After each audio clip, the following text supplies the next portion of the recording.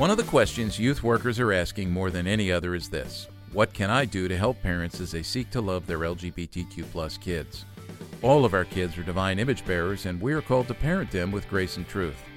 I invite you to listen in as I chat with Joan McConnell and Joy Worrell, both members of the Parent and Family Ministry team at Harvest USA, about how to best support our youth ministry parents as they navigate these tender, sensitive, and difficult issues in ways that honor the Lord and His good design, on this episode of Youth Culture Matters.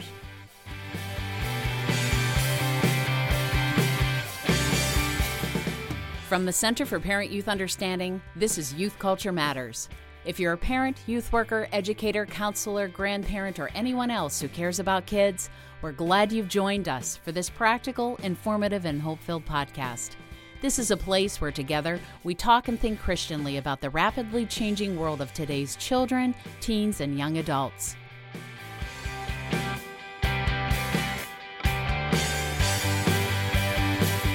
Well, welcome everybody to another episode of Youth Culture Matters. I'm Walt Mueller here at the Center for Parent-Youth Understanding, and if you've been tracking with us over the years, all the episodes that we've done here on this podcast, you know that we work very hard to speak in the cultural moment, God's truth to things that are happening, affirming things that we find in the culture where truth exists, and then challenging things and wanting to help youth workers and parents do the same where the culture is misdirecting our students. So today is one of those conversations that in many ways is a continuation of things that we've talked about quite a bit on here because they're front and center in the culture, and that's matters of sexuality and gender, ideologies that are out there just in the air that our kids are breathing. We as adults are breathing this as well. Swimming is in the soup of this, as we say here at CPYU. And so we're going to have a conversation about how we can love parents as they love their LGBTQ+ kids. And one thing I want to say about this before we jump into it is that I track a lot with a lot of the forums that those of you who are listening are youth workers that you're contributing to on Facebook. And it's interesting because this question comes up a lot. I know that youth workers are looking for guidance on this. We're not counselors. We are people who are guiding and leading kids. We need to walk alongside parents as they nurture their kids, and we want to guide them to think Christianly and critically and respond in ways that bring honor and glory to God as they face difficult issues, and this is certainly one of them. So our conversation today was actually sparked by an article that I read recently, a post at harvestusa.org. Many of you are familiar with Harvest USA. It's a ministry that we love here at CPYU because it's a ministry that really helps those who are dealing with sexual brokenness. I've had a long-standing relationship with many of the folks at Harvest USA and seen the fruit of their good work and have tapped into their resources, which we've recommended before. And this particular article that I spotted was written by Joy Worrell, who's going to join us here in just a second.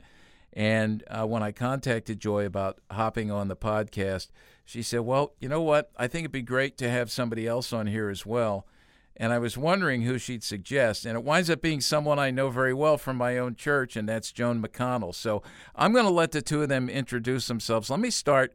Joan, since I've known you longer, and I've only known Joy for about 5 minutes now, would you go ahead and introduce yourself and tell us, who you are, a little bit about who you are, and about this journey you're on where you just went on staff with Harvest USA? Yes, thank you, Walt. I know Walt pretty well, too. I think the first time I attended anything by him was probably back in the 90s. And I'm here to tell you he's been faithful to Scripture, and we so appreciate the work he does for us. I often tell parents he does our homework for us, and it's great, and it's accurate, and it's biblical. Yes, I do have a bit of a history with Harvest USA. I also have a history with my church as a women's counselor on staff there for a number of years. But Harvest USA came into my life about 20 years ago because of my son's choice of a homosexual lifestyle. And the Lord, amazingly, as he often does, timed my stumbling across Harvest because of a weekend they were doing at my church. since then, they have ministered to me, and their materials have been just the core of my growth in understanding of these issues. Several years ago, 5 years ago, I joined the board of Harvest and enjoyed doing that. But actually, my fit is a whole lot better on staff. And now I'm the director of parents and family ministries there, because my burden is primarily for the families, for the parents. How do they approach their children? How do they understand their children? And most of all, my main burden is what can we do to undergird them biblically as they try to walk through this journey? I certainly enjoy working with Joy. We're sort of a really good tandem of opposites, and the Lord uses us together in a lot of ways. So we don't know what all the Lord's doing with Harvest at the moment, but we can surely tell you that the void out there that needs to be filled is great, and it's not going to be filled well if we don't fill it with God's truth, and that's what we're about. Yeah, and let me just say about Harvest, something that's really impressed me over the years is the spirit of gentleness, if I can say that, and kindness that exists. That's the personality of the organization. I know, spending time with John Freeman, I can guess a lot of that flows out of John, who is just a tender-hearted brother, and really appreciate him. So, yeah, that's one of the best things about Harvest. Joy, what about you? Well, hi, Walt. Thanks so much for having us on today.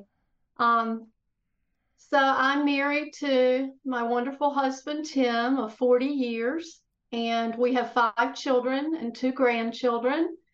And we learned about Harvest early on in our marriage when we attended 10th Presbyterian Church in Philadelphia for a short time.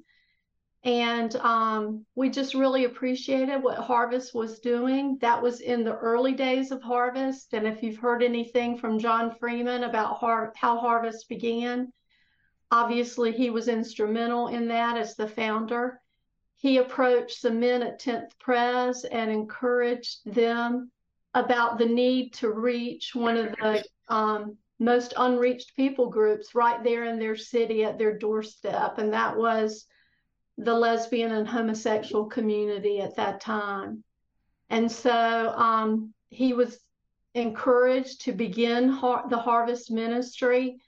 I understand Tim Keller was a great encouragement as well from John's story, which has been recounted many times to me. And Harvest began. And so my husband and I heard about it in its infancy and were very supportive of the ministry.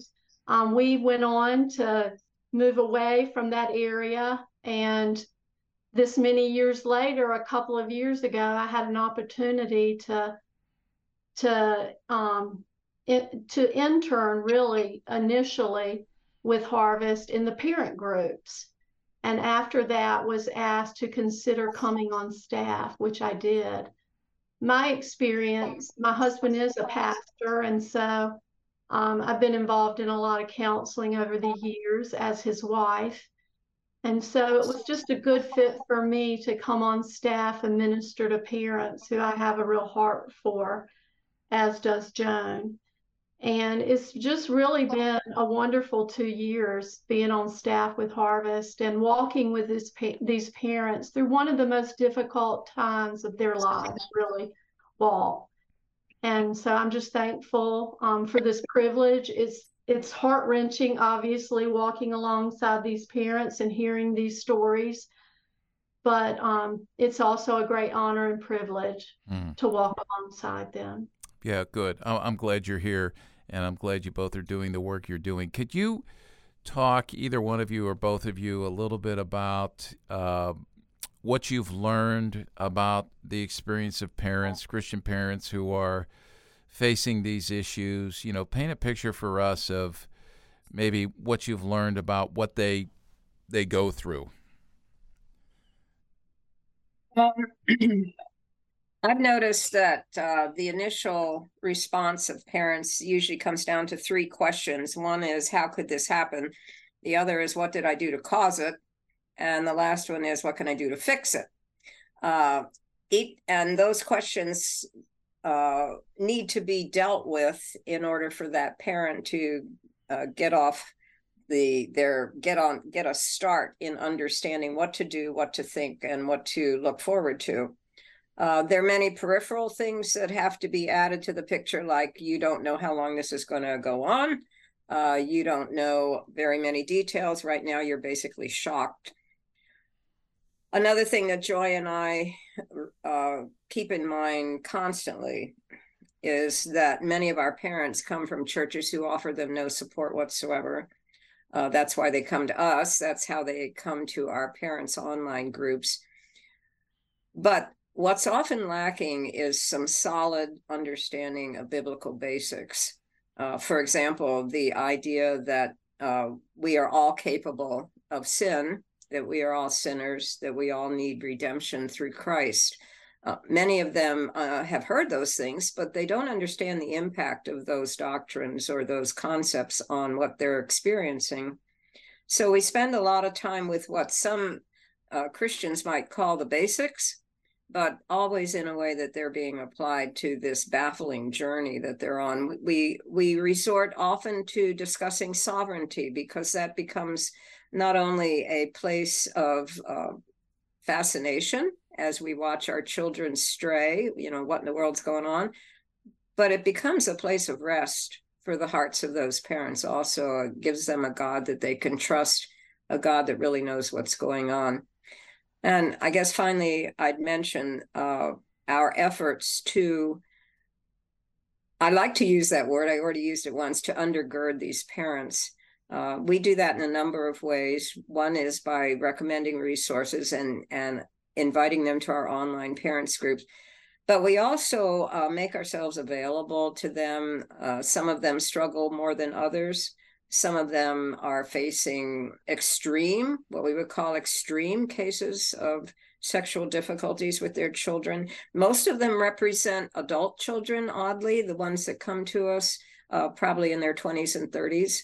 And lately, we've noticed that at least 50% probably of the parents that come represent trans children, not just homosexual children, So the world of this need that we try to meet morphs quickly, which means we have to keep on our toes, not only with what's going on and even the vocabulary of it, but we have to keep asking ourselves, what is there in Scripture that will strengthen these parents, will explain these things to them, and how can we, or maybe what should we develop to help them walk faithfully and walk with confidence?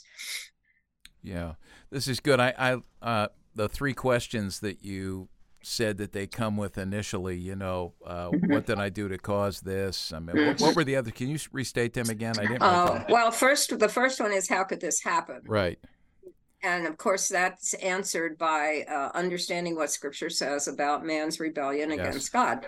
And what did I do to cause it? Well, especially for an adult child, but completely for any child, actually, this is something that the child has chosen to do. It is possibly, for a believing child, it's a departure from what they know to be true.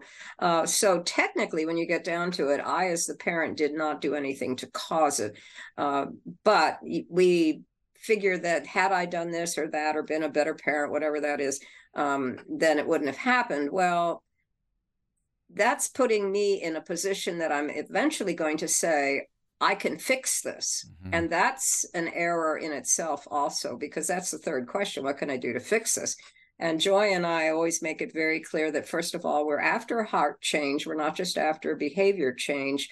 And what does that look like biblically? Well, we're told clearly that it's the work of the Holy Spirit in that child's heart. Well, how do I hook up with that? Well, the main way that I do is by being a prayer warrior for that child. That's absolutely not a last resort. That's primary, and it needs to start immediately. And then when you get into intercessory prayer for a child whom you love very dearly, you begin to find out things about your own heart, which are maybe very instructive, maybe surprisingly not so good. But I think Joy and I have both said, I don't know how many times, to these parents, if this is sovereignly permitted for your child, it is sovereignly ordained for you. And you will be amazed at the curriculum that he has planned for you as a parent spiritually between you and him as your child walks through this.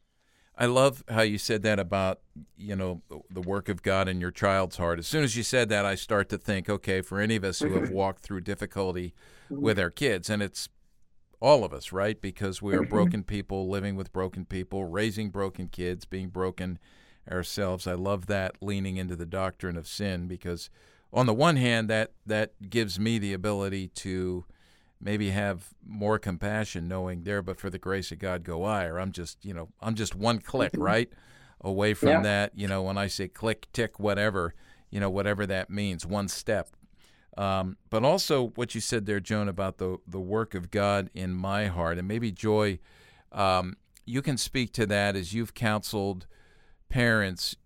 What is it like when and I'm thinking of it this way, because we've all walked through some difficult times where we go into that, what did I do?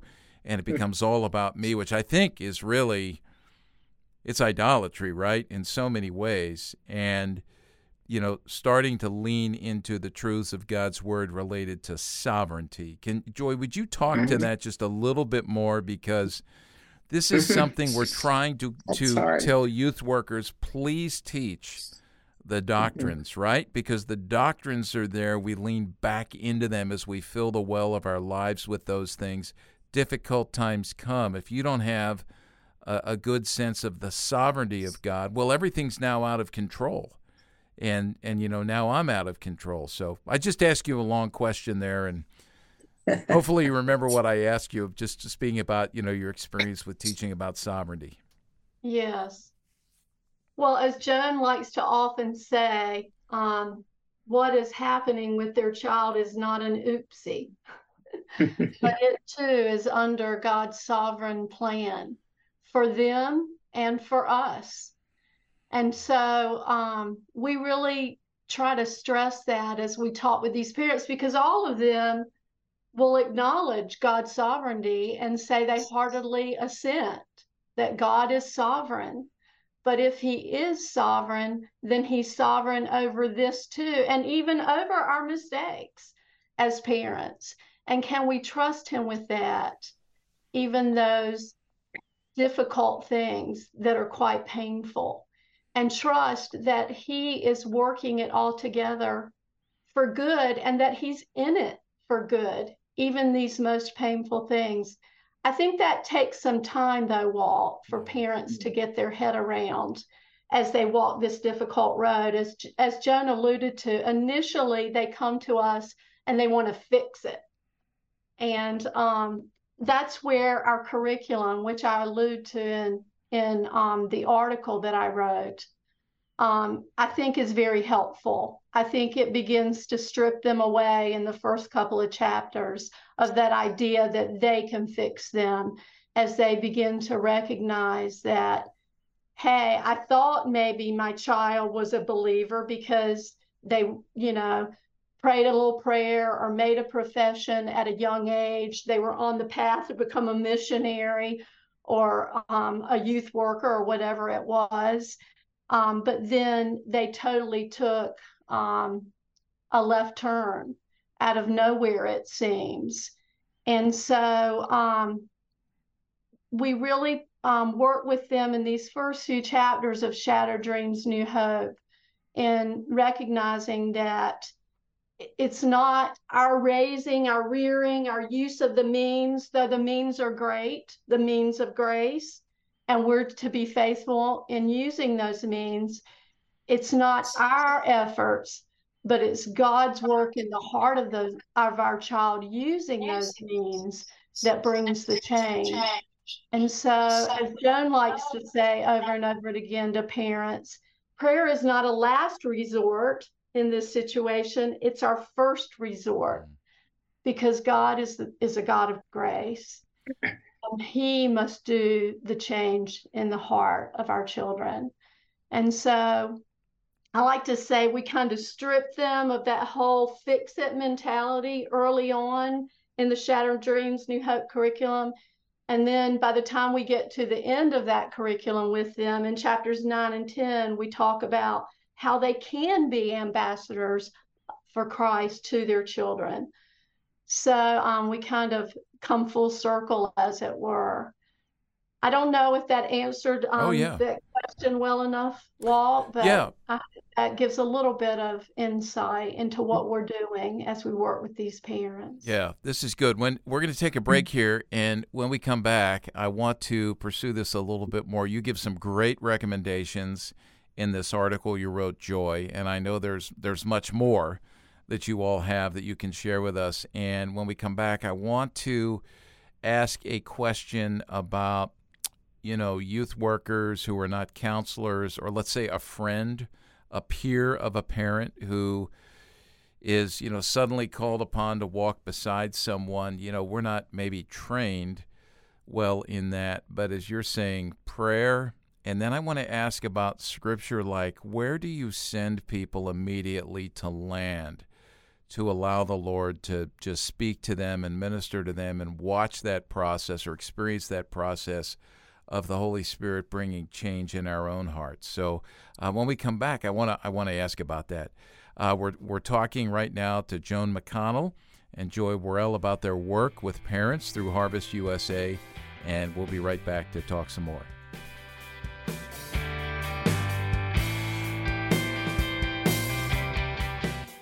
If you enjoy listening to Youth Culture Matters and would like to support the ongoing efforts of this ministry, you can do so by visiting cpyu.org/giving to make a donation. Your prayers and financial support make this podcast possible.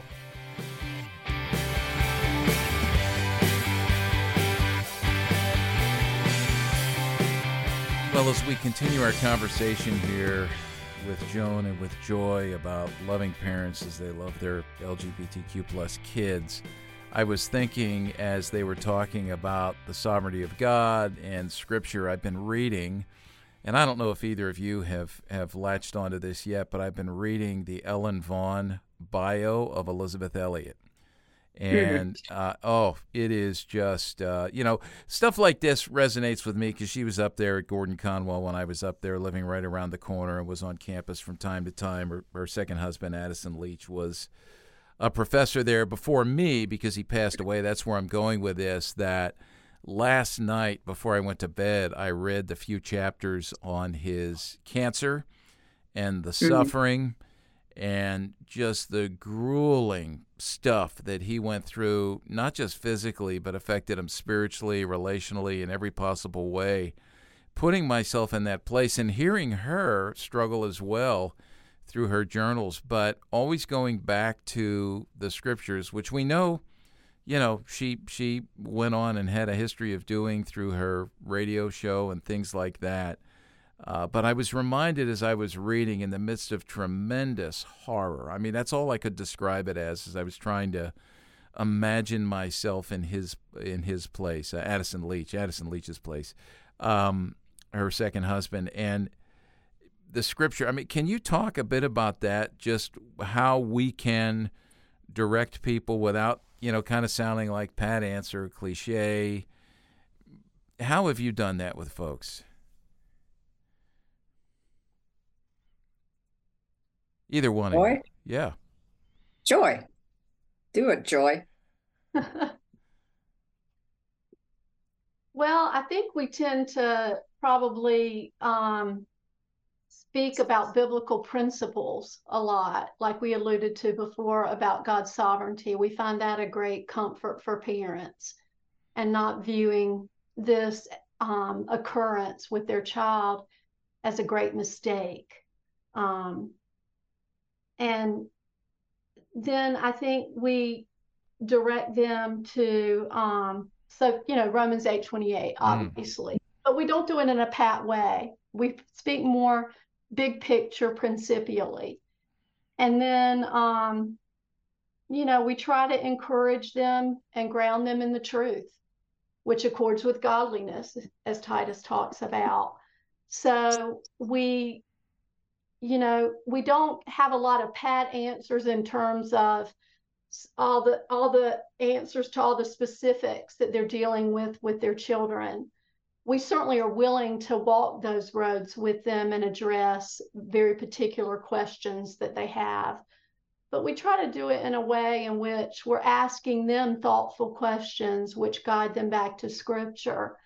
So, we would, for instance, for a parent struggling with a child that's adopted a transgender identity and has questions about that because they're looking on the internet and they're seeing ministries which are embracing and affirming that identity, we would point them to Genesis, the first 3 chapters of Genesis, and how God made us male and female. We'd point them to passages like Psalm 139, where it says that we're fearfully and wonderfully made, that God knit us together in our mother's womb. And so we would point to, to those kinds of scripture passages as they wrestle with those moral, ethical questions. Yeah. Then in terms of marriage and parents that are struggling with that for one reason or another, with children that are embracing either a trans identity or a homosexual identity, we would, point to passages like Colossians 3 or Ephesians 5 and God's good creation of husbands and wives and their roles and their complementarity. So those are, passages of Scripture that I know I have pointed parents to as they wrestle through these issues. But, quite often, a lot of times, parents they come to Harvest because they're already committed to truth. And they know that Harvest is a safe place in that respect. And that we're not affirming what God says is sin and is destructive. So they're coming to Harvest already convinced of these issues. They may need bolstering. But a lot of times we're trying to encourage them in their walk with the Lord. And so we would, point them to the Psalms as a place of comfort and refuge and consolation, as a place where they can go and find that the psalmist experienced many of the deep, heavy, dark feelings and emotions that they're experiencing as they walk this difficult road with their children. And so, in my article, I talk about some of the feelings that parents describe. And it talks about, sleeplessness,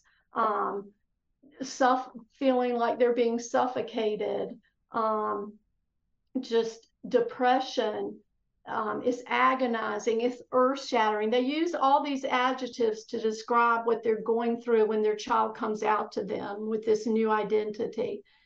And it truly, is earth-shattering to them in their world. And so we seek to help them as they walk with the Lord through this, to draw near to Him and to consider their personal relationship with the Lord and what He's doing in this, in their heart and in their lives to change them. And we find that really important in this whole equation with parents. And so, Joan is really great at this and walking with parents and pointing them to Scripture and to prayer. Joan, please feel free to jump in here at this point and, add to what I've already articulated. I find that one of the dynamics I try to keep in mind, and I know Joy does too, when these parents come to us, they're shattered. That's a pretty good word, actually. And as I said, many of them have no support system at all. But Satan is already busy with them, helping them to see it incorrectly in general. One of the best things we can do for them is to clarify some major points that they have assumed incorrectly, such as this business of I can fix this and I should be doing something to fix it because I'm responsible for it. That is totally upside down on a number of counts. One of the things that I find is reassuring to them, and you might not think this helps, but many of them come saying things like, well, my child was brought up in a Christian home. They went to a Christian school. They've been in a church all their lives, and they have a profession of faith. And I just can't make sense of this if they have not just totally walked away from faith. Well, that's an opportunity to say, well, let's look at what Scripture tells us about how we come to faith and who it really depends on, and whether or not it's always going to look a certain way to those who observe from the outside. So we get to talk to them about what real saving grace is, and the fact that this is something that the Lord does for us as he brings us to spiritual life, all those concepts that in a sense tell them, whether or not your child is a believer is important, but it's probably not something you can know, because it's a transaction between the Holy Spirit and that child's heart. You could pray this way for your child. You could pray either for salvation or for restoration, because you don't really know where they are on the spiritual spectrum of actually coming to faith. Of course, that's what you hope has happened, but we don't know. And then they say, well, I'm quite sure they must be believers, or at least they were. So they're still confused. And I often point them, and if you're familiar with our curriculum, you'll know that we spend a little time in the curriculum on this. I point them to the prodigal son account.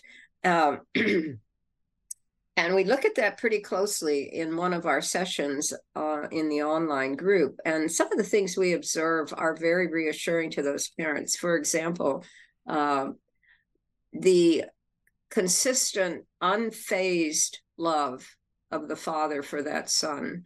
Well, that's how God loves your child. And by pattern, that's how you, in a human way, love that child. And the very fact that the father never refers to that child in any other term but son. So if your child is a believer, it doesn't really change that basic relationship between him and his heavenly Father, regardless of how he wanders. Scripture indicates some of the remarks that Paul makes, that believers can wander badly, but it doesn't change their status as a child of God through faith in Christ. And of course, then you are able to point out that Scripture tells us that those in Christ were chosen by Christ, Ephesians 1:4, before the foundation of the world. There's very little that can shatter a decision of God that was made before I even existed. So we get to acquaint those parents with things that assure them of their child's spiritual situation, even though perhaps they're not sure what it is. And indeed, we can't be sure what it is either. We also sometimes help them to see how Satan can twist their thinking, and how deception really sounds better than truth sometimes in all this mess. I have noticed over the course of our online groups, literally, that the facial expressions of these parents relaxes when they come to understand some of the basic truths from Scripture that really relieve them of taking on a job that isn't theirs. The job of changing that child's heart is not their job. Results always are the work of the Holy Spirit. So we say, okay, you got two things you need to do. One is to know Scripture well enough to share it when the Lord opens the way. The second is to model that, the compassion of Christ, the love of Christ, the consistency of his truth. But your job is not to secure results. That relieves them greatly. And they say to themselves, well, who's going to do it then? Well, your Heavenly Father's going to do it through his Spirit, and you're going to stand with him in prayer. That's your job.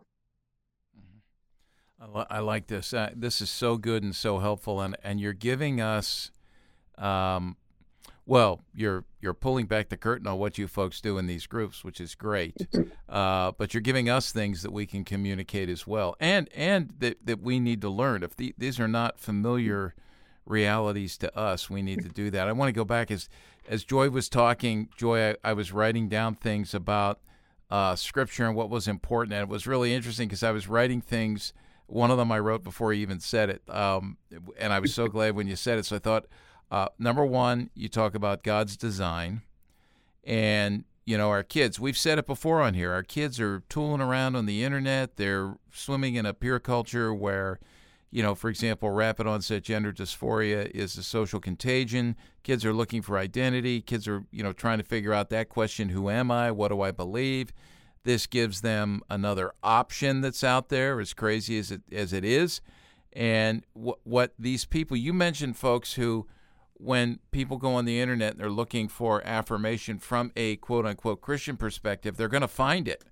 I've read those books, and I've said it on this podcast before, that when you go back and you read those, there's one consistent thread that is missing in the tapestry that these people weave, and it is the creational intent. They never go back to Genesis, and it's a twisting of Scripture post-fall, writings of Paul, things in Leviticus, whatever, that they, with a bad hermeneutic, come to some understanding or misunderstanding of.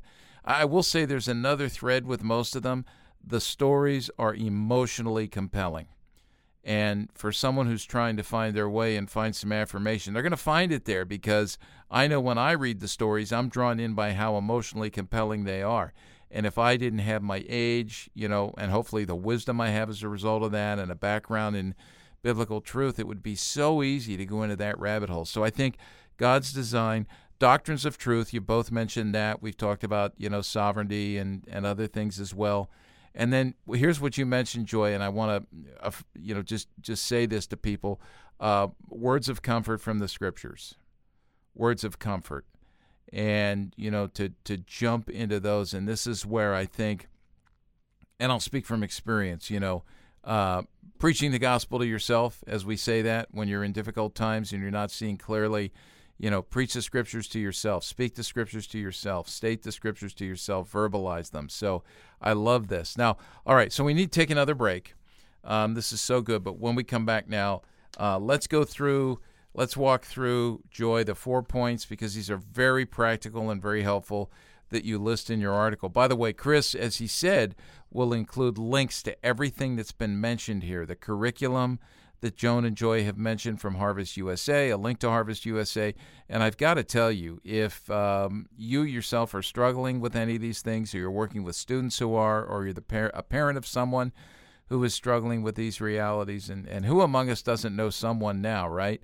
It is just a treasure chest of information and help with the articles and the blog posts and things on the Harvest USA website. So we'll include a link to that as well. And check it out. Go to cpyu.org, look for the player for this particular podcast episode, and if you scroll down underneath, Chris Wagner will have put everything on there. All right, a break, and then we'll be back.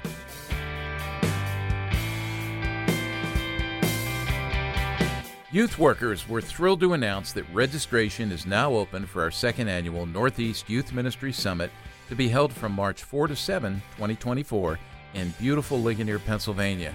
This practical and hope-filled youth ministry training conference is co-sponsored by CPYU and our friends at Reformed Youth Ministries. Our theme this year is Cultivating Wisdom and Discernment. You will experience theologically sound youth ministry training, a great sense of community, rich times of worship, exposure to great resources, and opportunities to grow in your effectiveness at ministering to the emerging generations. Last year's first ever Northeast Youth Ministry Summit was a great time of being equipped, connected, and encouraged. Space is limited, so you will want to register soon. You can learn more, see the schedule, meet the speakers, and register at nymsummit.org. That's nymsummit.org.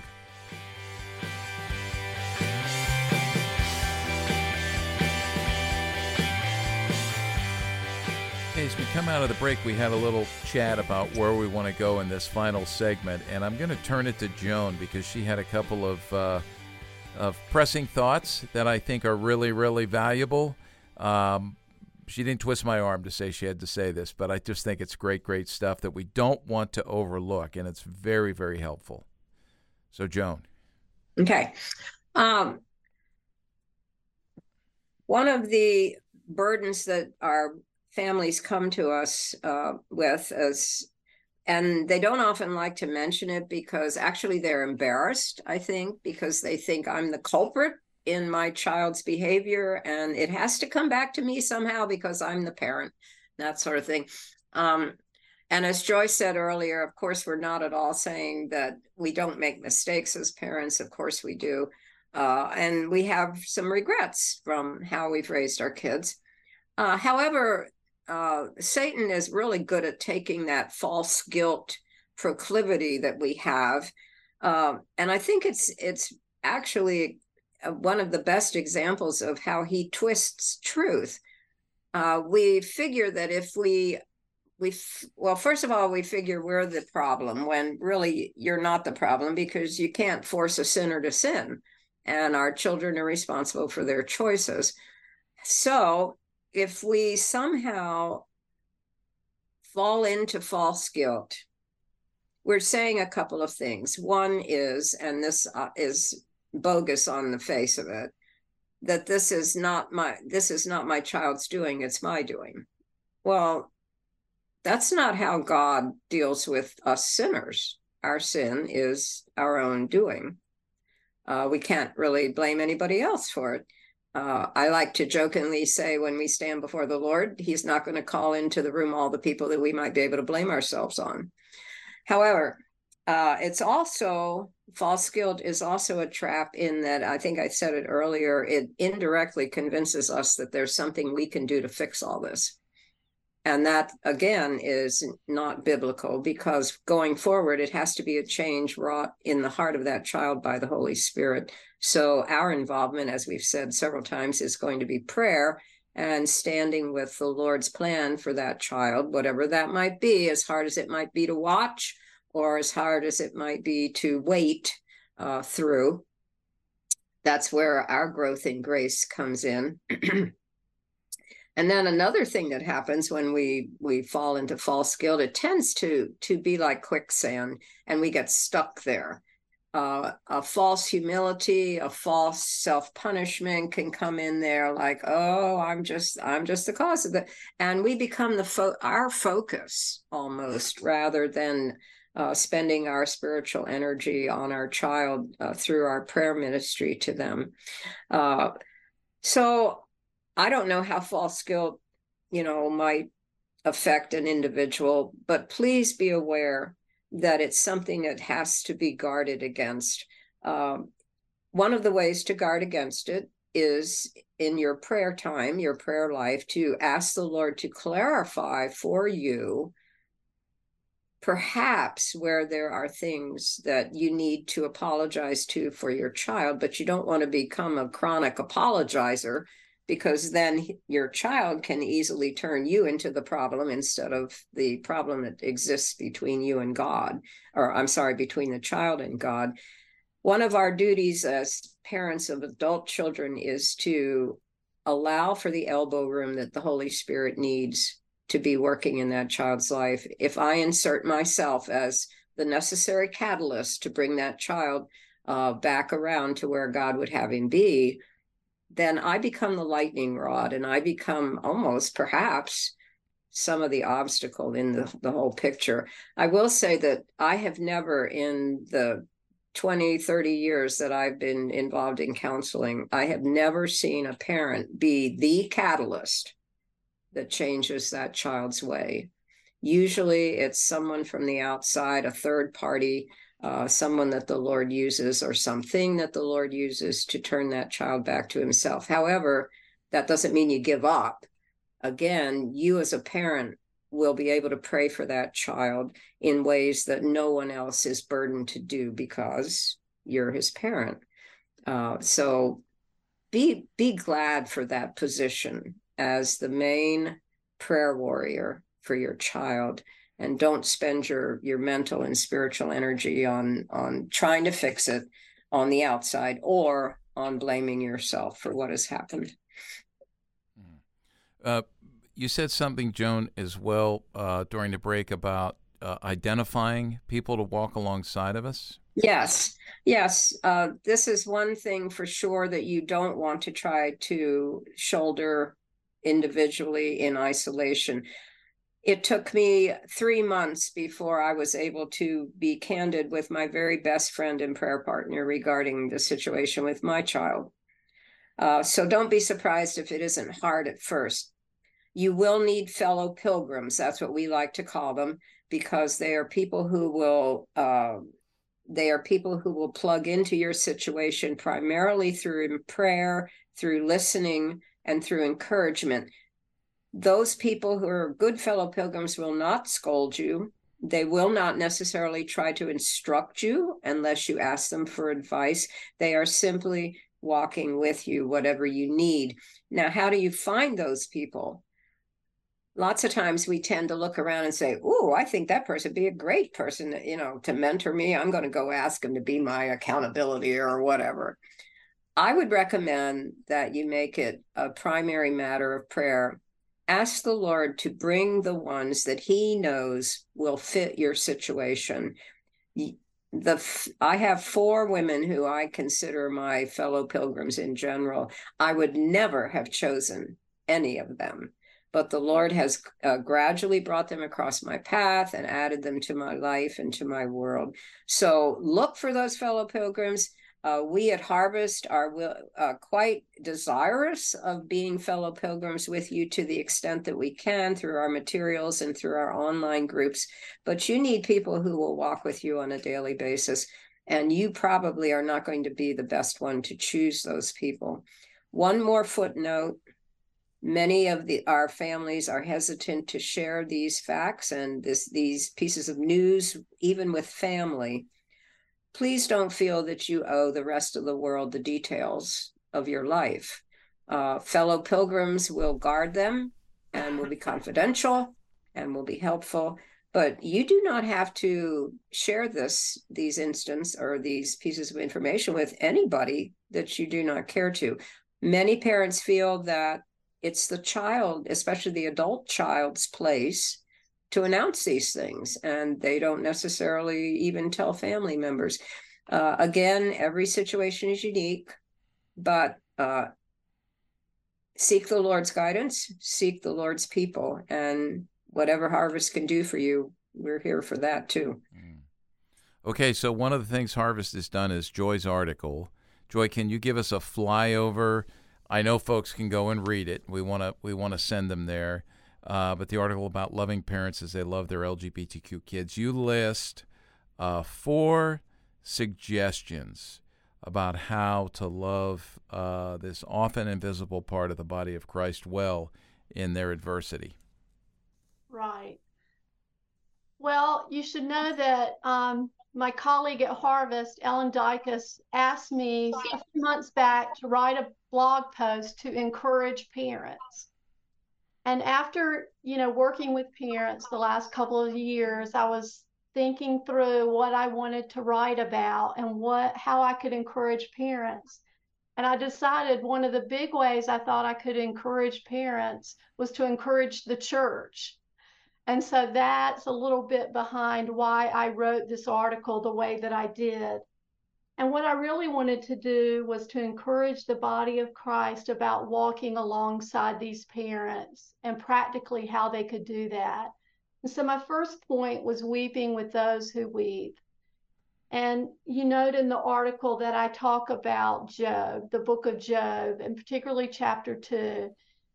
And we know that Job's friends were not always wise in the counsel that they gave to Job later in the book of Job, but at least in the beginning, in chapter 2 of Job, they got it right. They actually made an appointment and came and sat down for a week with Job without saying a word.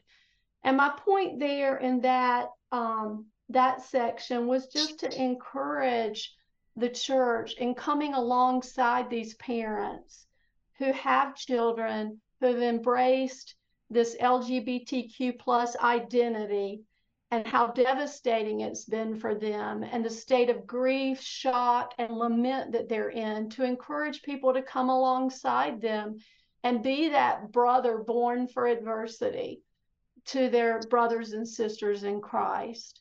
And so, that's my first point in the article, is weeping with those who weep. And, to encourage people in that situation as well, that you don't always have to have the perfect words to speak. And I think Joan alluded to that, but just being that faithful friend that's there to listen and to pray and to encourage. And then another point I make in the article is encouraging pastors and elders to preach and teach on these things in the church. Now, I want to add a caveat that I'm not saying here or encouraging leaders in the church that you have to get all entangled in political issues. That's not what I'm encouraging or stressing here.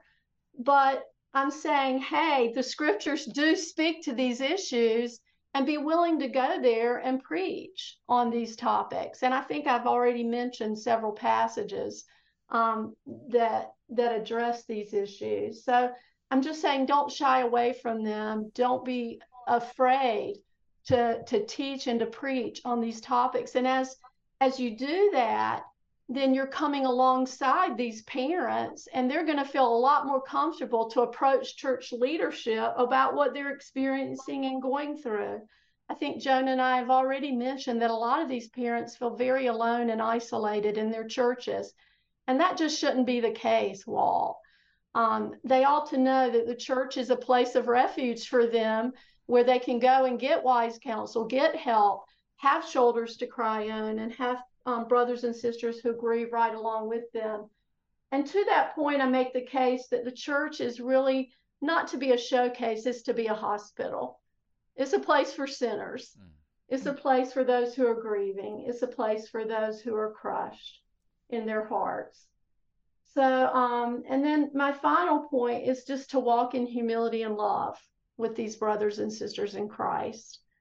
So, a lot of my training has been through the Christian Counseling and Education Foundation, Walt, in counseling there. And I love what they stress, that we're to walk alongside one another in humility and love. And we really follow Christ's example from Ephesians 2 in that regard.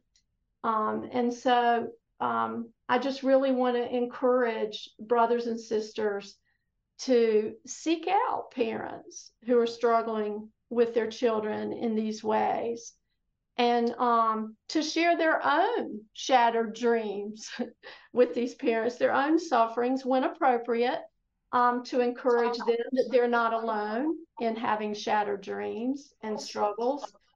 And then just to be there again, to be humble, to be loving, to be patient, to be kind, to be willing to listen to hard questions even, and doubts and struggles that these parents might be having with God's sovereignty in this most difficult trial that they're experiencing.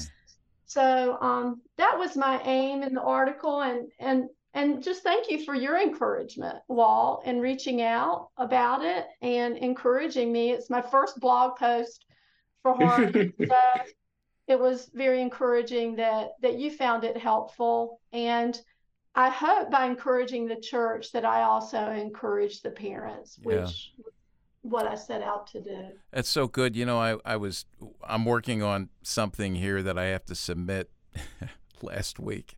But no, I have something I need to submit to some folks, a piece that I'm writing. They've asked me to write, and it's on this, what we can do with in our churches to, encourage parents and help with this. And one of the things I say when I talk about this larger issue about sexuality and gender, I raise some assumptions first off, and one of them is it's actually not an assumption. I think it's a fact that we have not trusted well, we've not trained well, and we haven't treated well. And, the trusting part is trusting, as you've said, in God's sovereignty and God's great plan. We haven't trained well in the sense that we haven't talked about things well and in the right timing and, the right content and posture. And then the treated is those who struggle with these things. At an extreme case, we send them out. You can't be here. There's no place for you in God's kingdom or the church. And, how are we going to help folks walk through this, whether they're walking with someone or walking through these struggles themselves? So this is so good what you just that came to mind as I was listening to you there. Let's end with some resources. I know you both have a lot of great suggestions, and again, whatever you come up with here, we'll include links on the player. So, folks, if you're listening and you don't get it all right away, obviously you can rewind and listen again, but we'll include actual links to these. So, who wants to go first? I'll jump in. Okay. So, a couple of polemic books that I want to recommend are first, Love Thy Body. Yep. Answering Hard Questions About Life and Sexuality by Nancy Piercy. Yep. It's an excellent work. We've had her on here to talk about that, so we'll include a link to that podcast. Yeah. She has a new work addressing so-called toxic masculinity, which I hear is great. I haven't gotten it yet, but I do want to read that. And then the other one, and you may have already mentioned this as well, Walt, is 5 Lies of Our Anti-Christian Age by Rosaria Butterfield. Highly recommended as well. And then some devotional books, which I encourage parents in, are a couple of devotionals which I found particularly helpful. In the Lord I Take Refuge by Dane Ortland. It's a devotional on the 150 Psalms. It is excellent. You're reading the Psalms and then you're reading his really helpful devotional comments. Highly recommend that. And then Take Heart, Daily Devotions to Deepen Your Faith by David Pallison, my favorite professor at CCEF. Highly recommend his devotion as well. And then this is a little volume, which I think is especially helpful for parents. It's called Wayward Children, Finding Peace and Keeping Hope. It's by Pastor Stuart Scott. It's one of the 31-day devotionals for life, which I have found these quite helpful. They're short, but they're really good and thoughtful. And at the end of each one, they give you reflections and kind of action points, which I think are helpful. They say it takes 30 days to develop a new habit. And I think these are helpful in helping us develop new thought habits in our lives. So highly recommend that. And then the other couple of books that I wanted to recommend, which are more autobiographical, are a book by Laura Perry. She's now small, called Transgender to Transformed. You may be familiar with it as well, Walt. I love Laura because she's so biblical. She's steeped in scripture.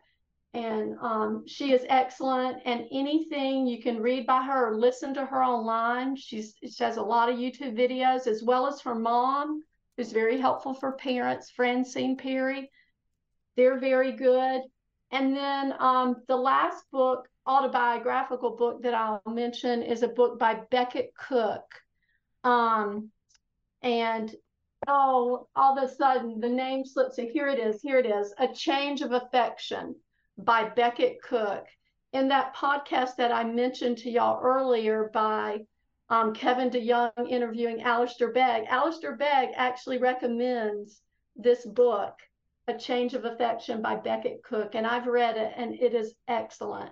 So would highly recommend that as well. And he deals with some of the difficult questions in the back of that book. The first part is his story and autobiographical, and then the back end of the book is dealing with kind of some specific ethical, moral issues and questions of the day related to sexuality and gender.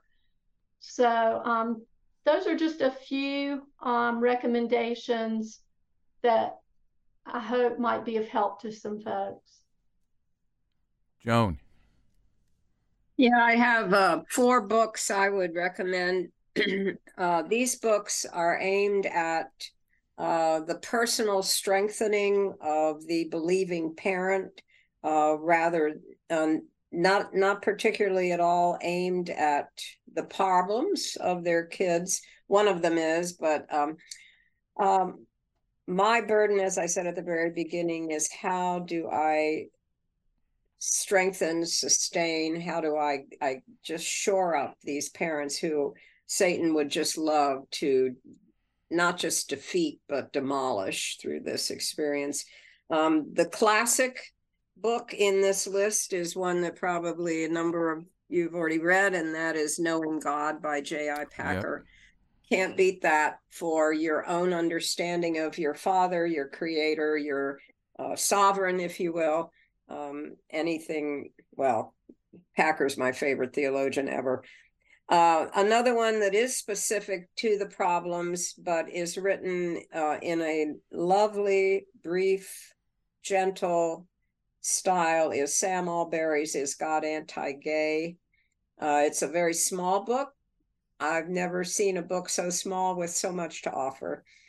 Sam Allberry, Is God Anti-Gay? Another one that is a more general, encouraging, building book is by Alistair Begg. Simple book, Brave by Faith. It's a different type of approach to the story of Daniel. We often look at Daniel as a wonderful hero. What did he do right? How could he be so strong? Actually, this kind of turns things on its head by focusing on Daniel's God, which is what these parents need. Again, a small book, non-threatening size, really great to give people. And the last one is one that fairly new to me. I think it's a fairly new book too, is by a man named Stephen McAlpine, called Being the Bad Guys, which is how we quickly become seen by the world and by ourselves, maybe as we stand against things that look like such tsunamis in our culture. Being the Bad Guys by Stephen McAlpine. Those are four.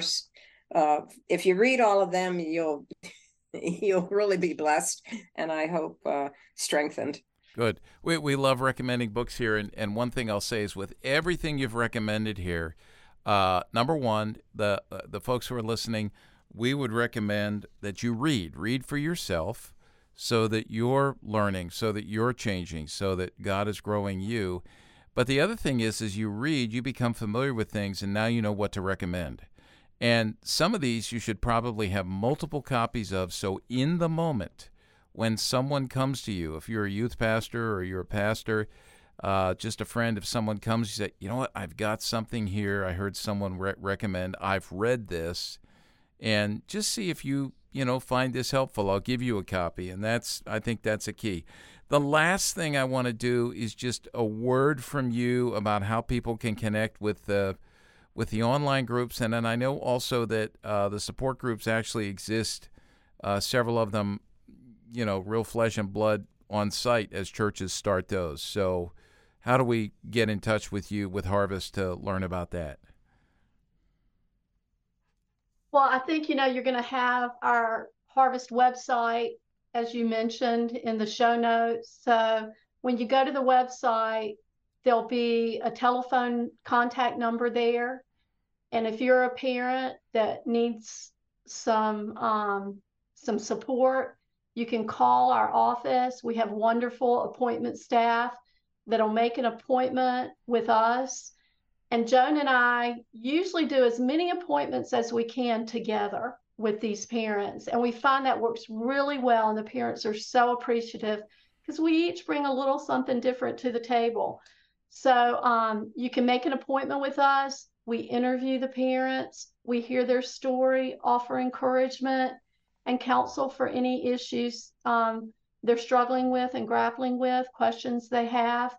And then we ask them if they want to be part of a parent support group. And if they do, we put them on a list.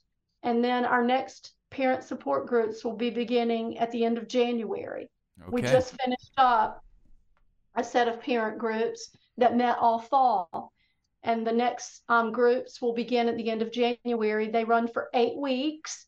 We meet weekly Usually it's a nighttime to accommodate fathers, because we like, as often as possible, for moms and dads to participate together.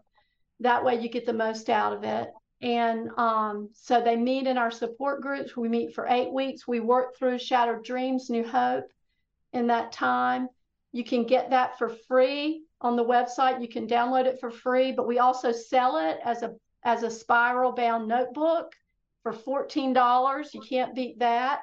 You'll pay that if you try to print it out yourself. So I highly recommend, if you do want to be part of a parent group or start a parent group in your church, get a copy of Shattered Dreams, New Hope and start working through that yourself, even before you join a group, because it's really helpful to do that work ahead of time before the group starts. So it really is an easy process to make an appointment with us, meet with Joan and I, and then be part of a parent group. That's great. If you don't have that support locally. Awesome. And I'll recommend to folks as well, when you go to the Harvest USA website, sign up for the emails. This is in many ways how I learn about what's being posted there in real time. Otherwise, I might miss something. So sign up for those emails. Right. Weekly blog from Harvest. There's a ton of resources to look at under the resource tab on our website. There are other segments of Harvest that exist for wives, for women, for men, and our parents and family groups. So there's a lot to learn about us. Yeah. Excellent. Well, I am so grateful for the two of you, Joan and Joy. Thank you so much for joining us. Folks, I want to encourage you to check out everything that's been mentioned here. I hope you have found this helpful and encouraging as well. You're going to face these issues, if not already. So be prepared. Be prepared. Thank you so much, everybody, for listening in, and we will catch you on the next episode of Youth Culture Matters. Thanks for joining us for Youth Culture Matters, a podcast from the Center for Parent-Youth Understanding. If you'd like to learn more about today's youth culture, visit our website at cpyu.org. And if you have any questions, comments, or feedback, email us at podcast@cpyu.org.